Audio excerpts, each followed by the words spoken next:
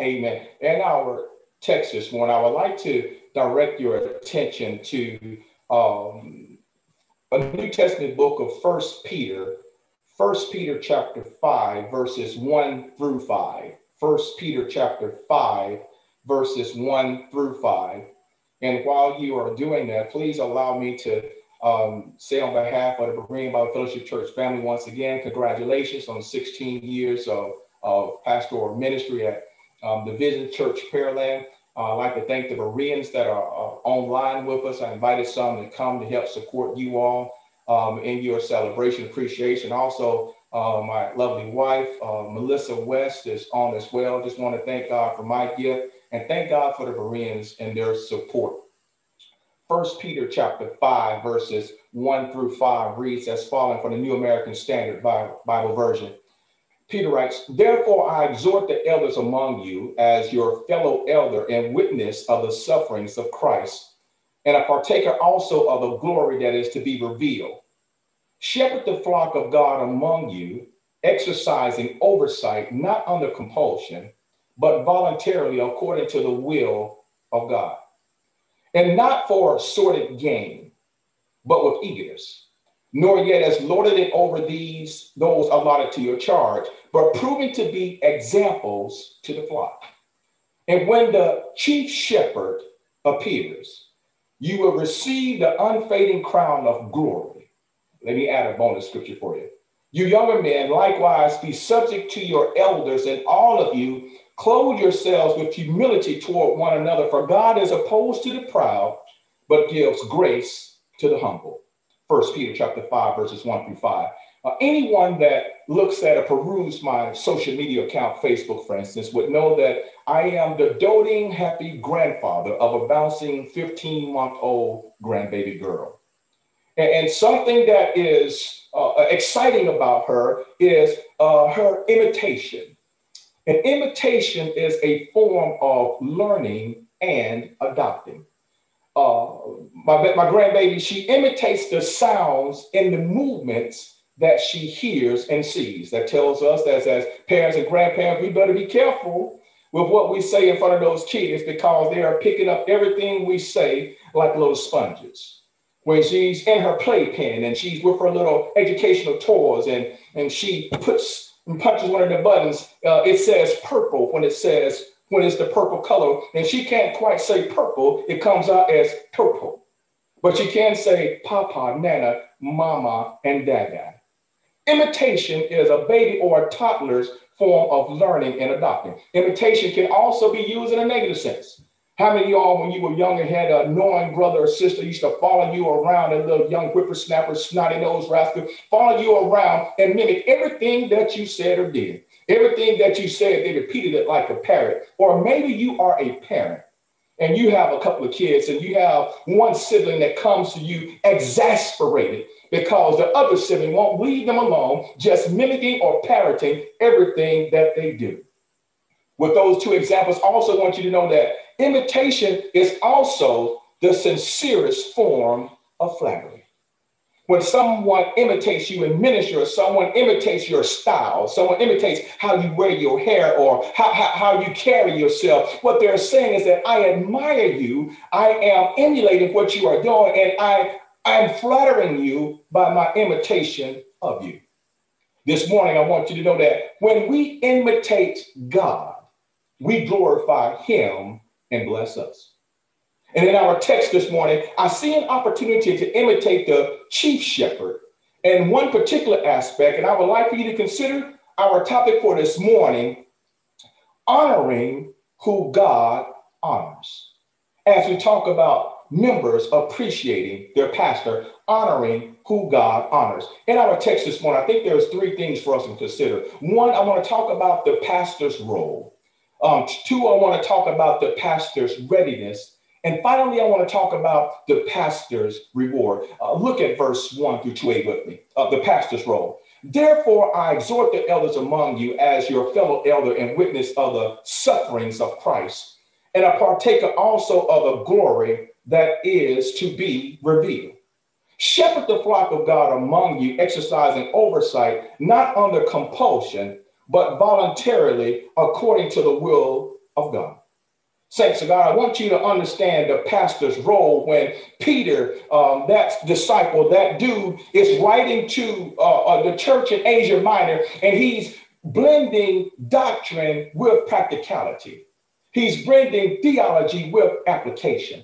Peter before has told this church, he says, I want to show you how you can have joy and you can exalt even when you're going through persecution, even when you're going through suffering. Peter wants them to know that. I want you to know about the new existence that you have as lively stones, that you are a peculiar people, that you are a royal priesthood. I want you to know that your new status in Christ affords you some things that the world can't handle. And even when you're going through and matriculating this thing called life, Peter says you can go through it with joy and with exaltation, even in the midst of when you're being persecuted or when you are suffering at the hands of a post-martyr, post-Christian world that is aggressive towards you because they don't want you and they don't like you. Peter is showing them how to have joy in the midst of suffering. And he writes something to pastors. He says, therefore, I exhort the elders among you as your fellow elder and witness of the sufferings of Christ and a partaker. Somebody put a pen right there. I'm going to pick that up later. A partaker also of the glory that is to be revealed. You know, Peter was that dude that was working through his leadership acumen. He was that dude that Jesus had to work with. And you can see the growth in Peter from when he was a brash Galilean fisherman to where he denied the Christ, where Jesus told him to shepherd and to feed his flock. And then he became a leader in the church. I'm talking about that Peter. That Peter, the one who would say something what needed to be said, whether it was right, wrong, or indifferent, he was going to say something. That Peter. Peter, who was uniquely qualified because he was a part of the 3-year residency program that Jesus gave his disciples so that those men would turn the world, some said upside down, but we know it's right side up. That Peter, who in the Garden of Gethsemane, when they tried to take his master, that dude that rose up and cut off the ear of Malchus, and because Peter said, you ain't taking my Christ. But it was Jesus who put Malchus's ear back on and said, Peter, no, I'm not going to do this by the sword. You just put that down and let it go the way that God has already ordained for it to go. I'm talking about that Peter who got out of the boat and walked on water because Jesus told him that he could. I'm talking about that Peter. Peter says, I who am a fellow elder with you, and I witness and I will suffer for Christ. And I also am a partaker also of the glory that is to be revealed. I know we're in the midst of a pandemic. You ain't got to touch your neighbor, but just point at them and tell them partaker too. We're talking about Peter. And Peter says, I'm a witness of these things that we've seen. The Apostle Paul writes in Philippians, he says, but whatever things were gained for me, those things I have counted as loss for the sake of Christ. More than that, I count all things to be lost in view of the surpassing value of knowing Jesus Christ, my Lord, for whom I have suffered. Has anyone suffered for the cause? The loss of all things, and count them but rubbish, so that I may gain Christ and may be found in him. Not having my own righteousness, of my righteousness derived from the law, but that which is through faith in Christ. The righteousness which comes from God on the basis of faith, that I may know him. Peter and Paul syncing up. And the power of his resurrection and the fellowship of his sufferings, being conformed to his death, in order that I may attain to the resurrection from the dead. Beloved, if we suffer, we shall also reign. Christ does not waste sufferings, trials, and tribulations, but he is working something out in you in the midst of what you are going through. It may seem like tremendous headwinds now. It may seem like you're never going to make it to the other side. It may seem like you're never going to get to glory. But yes, we are going to get to glory, and we are partakers too, even as we examine the pastor's role. If we suffer, we shall also reign. Peter writes, therefore, I exhort you elders, because I'm a fellow elder as well. And not only am I an elder and a pastor of pastors, but he says, I'm also a witness of the sufferings of Christ. I was there and saw what they did to my Lord and your Savior. I was there when the Pharisees and the Sadducees and the scribes tried to trip him up at every hand. I was there when they did him bad and stoned him. I was there when all of this happened, and I have witnessed the sufferings, and I have suffered as well. But if we suffer, we're going to reign, and we're also going to be partakers of the glory that we saw Christ see. Peter tells them not only about the role, but we talk about the pastor's readiness. He says, shepherd the flock of God among you, exercising oversight, not under compulsion, but voluntarily, according to the will of God, and not for sordid gain, filthy lucre, but with eagerness, not yet as lording it over those allotted to your charge, but proven to be examples of the flock. Imitation, once again. First of all, a pastor needs to understand, and your pastor understands this very well, that God's flock has been entrusted to our care. Vision Church Pearland, you have been entrusted to Pastor Deryck's care by God. So we have to be careful how we take care of God's property. They are not to be like shepherds indicted in Ezekiel 34 who treated their flock harshly and brutally and who care only for themselves. No. Your pastor is a pastor after God's own heart. And he knows that he doesn't own anything. Last time I checked, owning people was slavery. He knows that you have been given to him and he is a steward and he is responsible for your well-being. So I know personally that he takes that very seriously. This is what Peter says, talking about the role of the pastor. He says, first, those who serve as elders are not to serve under compulsion. Meaning servant because you think it's a dread and that you just have to. No. A good pastor serves with a wholehearted desire, which is God's will for them.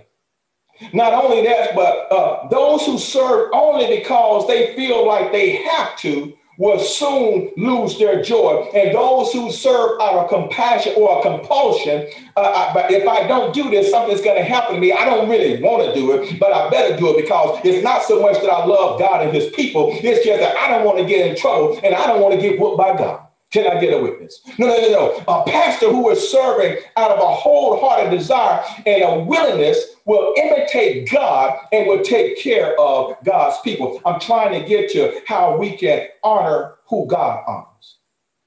Secondly, I want you to know that elders must not take a leadership position out of greed. The Bible tells us that we're not supposed to do this for filthy lucre's sake. Before we do this, as your pastor mentioned earlier, because we love God and we love people and for the love of people's souls. Knowing that if the gospel is not preached, if the euangelion is not taught, if we don't tell people how to live an enriching life and how they will die and go to hell, if they don't accept Jesus as Lord and Savior, how the debt of sin that we had been paid by the master, that before time began, it had already been ordained about how God was going to redeem a sinful folk back to a holy God when we couldn't pay our debt, even when they were going to church once a year, making atonement through the blood of lamb and goats and turtle doves, when that wasn't enough because the blood of lamb, turtle doves, and goats and bullocks cannot atone for the sins of the blood of man.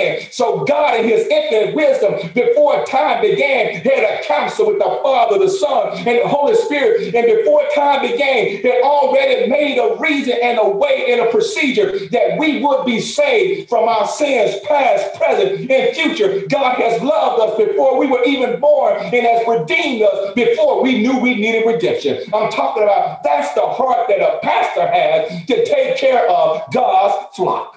And it's not for any amount of money in the world, because there's not enough money to make us do this. There's not enough money to make your pastor get up in the morning at 2:05, 3:17 to go to funerals and graveside services to baptize your children and to pray over your older folks and to dedicate your kids and to officiate your weddings and to help you work through your marital problems and help you work through your financial problems and even give you a little something out of his own pocket when you need a 20 spot that lasts you to the end of the week. But once again, the month that's longer than the money. The good pastor will do all those things because it's not out of compulsion. It's out of a willingness and an eagerness to serve God and his people. Go ahead, Pastor. Preach, Wes.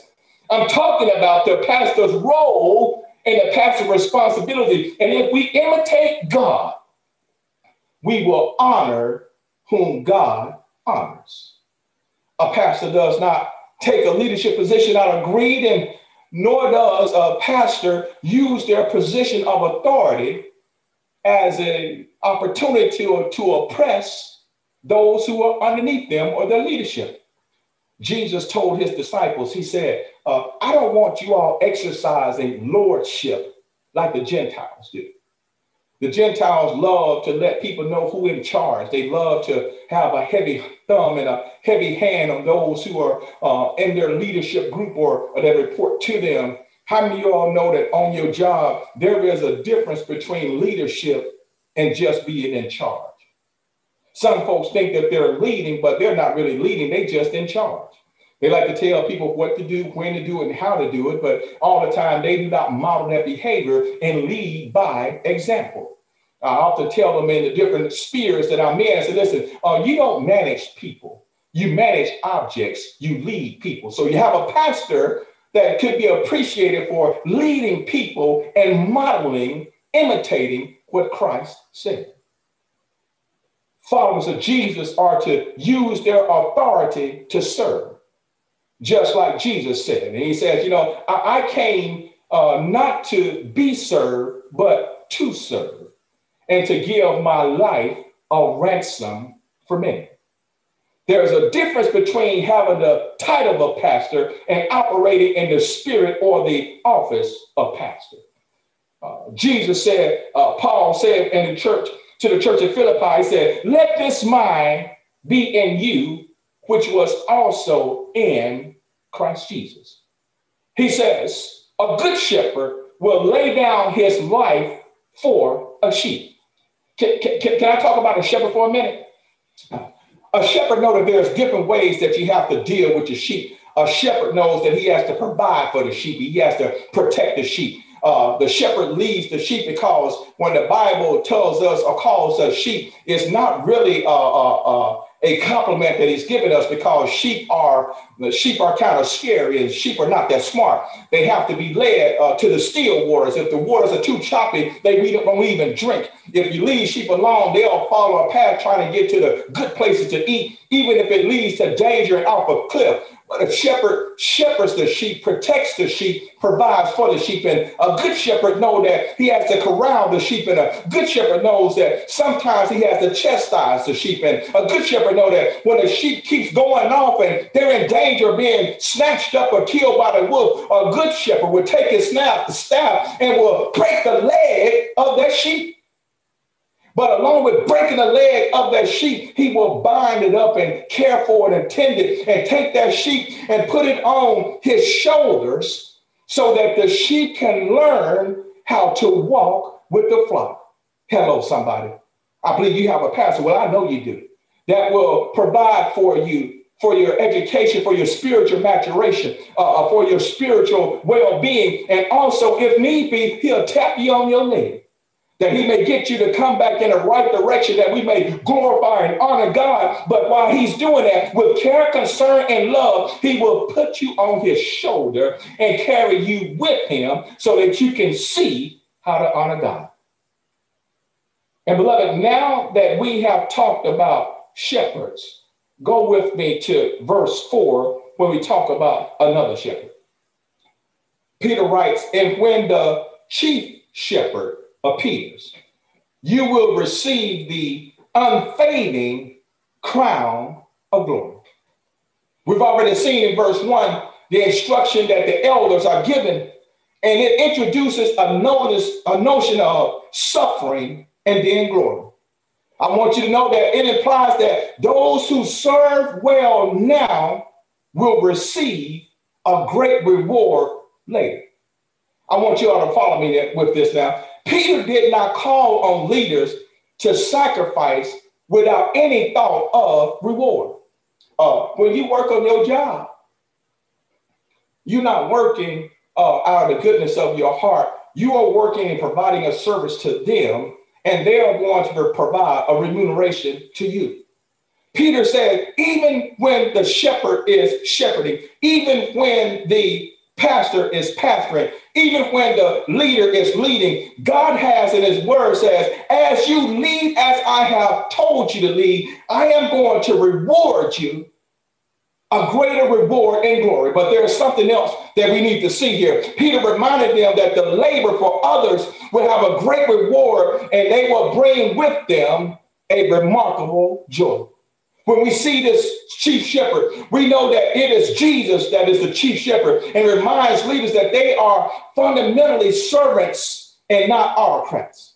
The position of leadership are a responsibility, and it's not a privilege by which pastors advance their own status. I'm talking about imitating what God imitates and honoring who God honors. As shepherds, we, your pastor, they serve under the authority of the chief shepherd, the good shepherd and the chief shepherd that lays down his life for his sheep, doing the will of the master rather than our own will. And Peter caps it off and says, and when the Lord comes, those elders who have served in accordance with what they talked about in verses 2 and 3, when the Lord comes, they will receive a reward, the crown of glory that will never fade away. When the Lord comes, those who do not serve by compulsion, but willingly with a wholehearted desire. When the Lord comes, those who serve not for shameful gain or filthy lucre, but those who serve eagerly. When the Lord comes, those who serve not in a domineering fashion, but those who serve as examples of the great high God. When the Lord comes, knowing that if we do not faint, we shall reap the reward. When the Lord comes, knowing that those who sow in tears shall reap in joy. When the Lord comes, knowing that if we suffer now, that we shall also reign. May I pick up that pen talking about partakers too. The text says that when the chief shepherd comes, you will receive an unfading crown of glory. In the ancient Near Eastern times and the athletic events, sort of like the Olympics and other things, the victor or the winner would receive a crown. The crown would be one of laurel wreath, and they would put that wreath on the victor's head, and that person would receive a reward.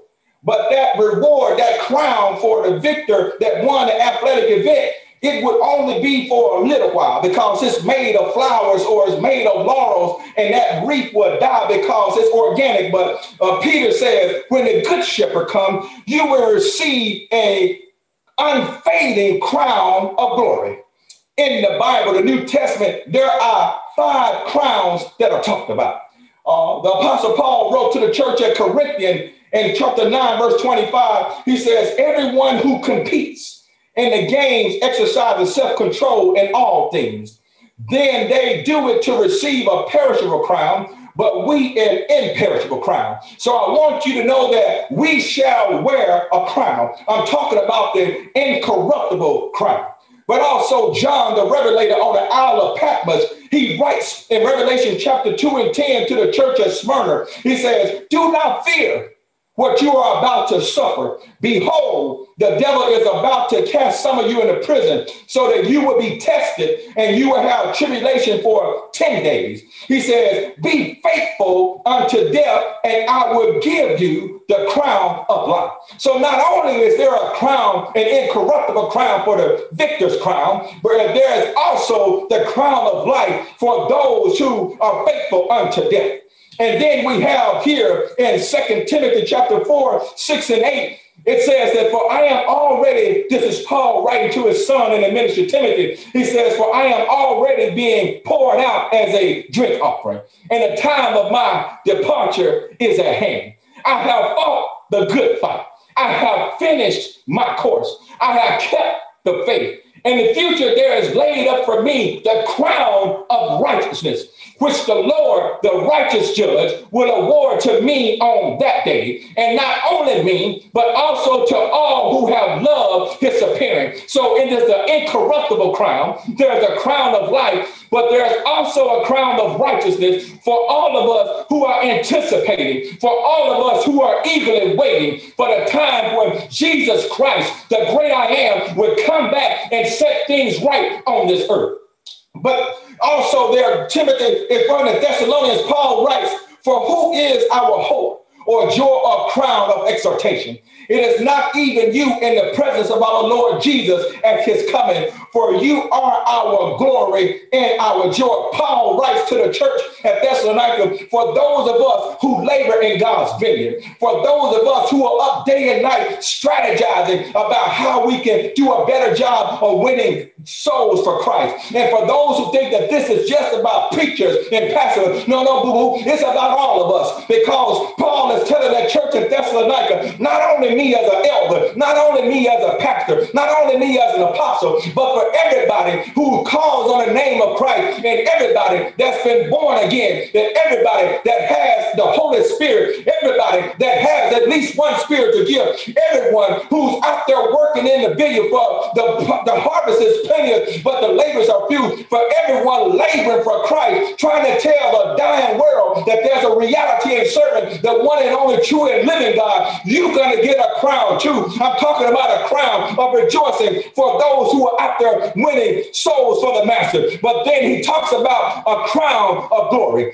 And when the chief shepherd appears, you will receive the unfading crown of glory. We shall wear a crown. You're going to be a partaker too when you're out there working for the Lord. And there's a reward that your pastor will get, because if we're going to do a preemptive strike, then I want to honor what God honors. If we're going to do a preemptive strike, I want to honor who God honors. If we're going to do a preemptive strike, I want to learn more and more each and every day of my life. I want to learn how to imitate God each day better than I did before. I want to love what God loves, and I want to hate what God hates. I want to support what God supports, and I want to help and pray for what God prays for. I want to be an example in my city, in my culture, in my country, in this land, that I may let them know that the best testimony that I can give is a changed life, because of the reality that I know that I am